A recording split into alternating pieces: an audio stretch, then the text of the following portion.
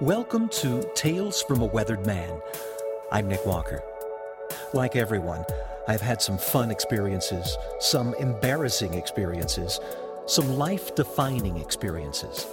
This podcast and its accompanying blog exist as a challenge to myself to remember them, to reflect on them, and decide what I can learn from them. These are my stories, and I hope you enjoy them.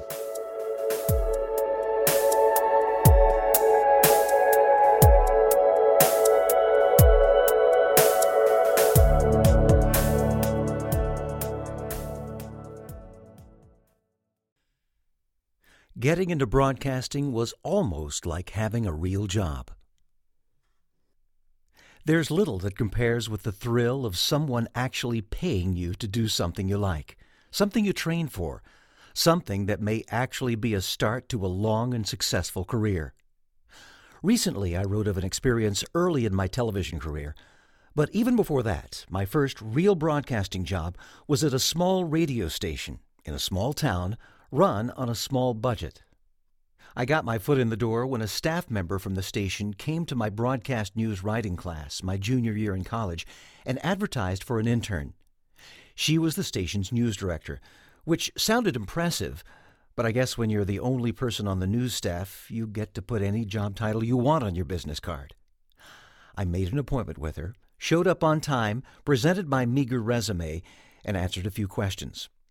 Before I left, I asked her when I would find out if I got the internship. "Oh, it's yours," she said. "You're the only applicant. When can you start?"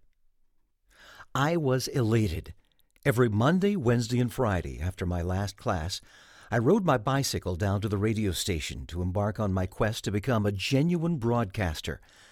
I couldn't come on Tuesdays or Thursdays because I actually had a paying job, earning minimum wage at a commercial laundry in town. We laundered the bedding from the local hospital, and though it usually was not a difficult job, there were days when we had to don rubber gloves and masks when a laundry cart came in directly from surgery. If I figure out a way to write about that experience without retching, I'll tell that story one day.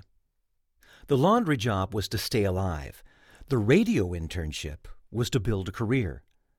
As part of my internship, I wrote local news stories, rewrote wire copy, and before long was even voicing individual news stories so the news director could pitch to a reporter in the field. I didn't exactly go into the field, but on a small radio station you make do with what you have. We had a telephone hooked up to a tape recorder, and I would call that phone from across the room and record my story through the phone line so it would sound as if I was phoning in from the scene of a breaking story. It worked beautifully, and sometimes we sounded like a real news operation. At the end of the spring semester, my internship was over, but I asked the news director if I could continue to come in daily to gain more practice. "You mean work for free, right?" she asked.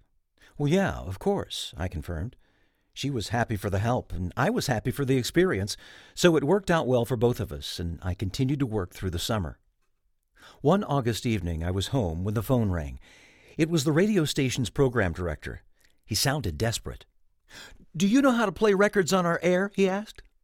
I was confused, but answered in the affirmative. "Good. Can you go down to the radio station and work a disc jockey shift right now?" "You mean as in right this minute?" I asked. "Yes, right this second," he said hastily. "Our evening jock apparently just walked out, locked the door, and left. After 10 minutes of dead air, the chief engineer drove to the station to check it out and found the studio empty. I'm an hour away, or else I'd go myself." It was a 10-minute bike ride from my apartment to the station, so I told him I'd be right there. I hopped onto my 10-speed and pedaled down to the station where the engineer met me at the door, perspiring. "Get something on the air right now, will you?" he pleaded. I sprinted into the studio, slapped a record onto the turntable, and hit the on button. No more dead air. And no more working for free either. It seemed that in order for me to work completely unattended, the perspiring engineer didn't count, the station had to put me on the payroll. Finally, I had an actual broadcasting job with a paycheck. But even though I had a real job, that didn't mean I was real good at it. In fact, I was, at the time, the worst disc jockey I had ever heard. But there I was, on the air, playing the latest country hits, telling the time and temperature as often as I could stand to hear myself say it. and getting at least some experience in ad-libbing on a live broadcast. My stint as the world's worst disc jockey was a short one. I continued the job through my senior year of college, but right after graduation, the news director resigned and a full-time position opened up. I got the job and continued to build on the local news operation that my predecessor had begun when she helped me get into the lucrative minimum wage world of broadcasting. Like my forerunner, it wasn't long before I was looking for an intern to help me.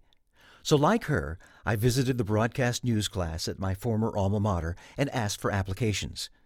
I was looking for someone I could mentor, someone I could pass the torch to, someone I could encourage toward a lifelong and successful career in broadcasting the same way I had been encouraged. I didn't have a single applicant. Doesn't anyone want to work for free anymore?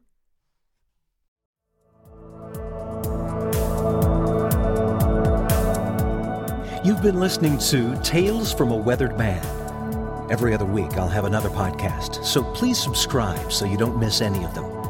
You can also read my stories at nickwalkerblog.com. Feel free to follow me on Facebook at facebook.com/NickWalkerTV and on Twitter at WXDUDE, that's WXDude.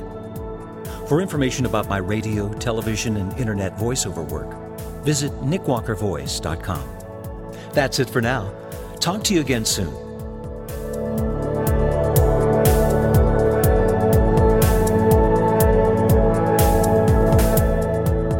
This broadcast is copyrighted by Nick Walker, 2018.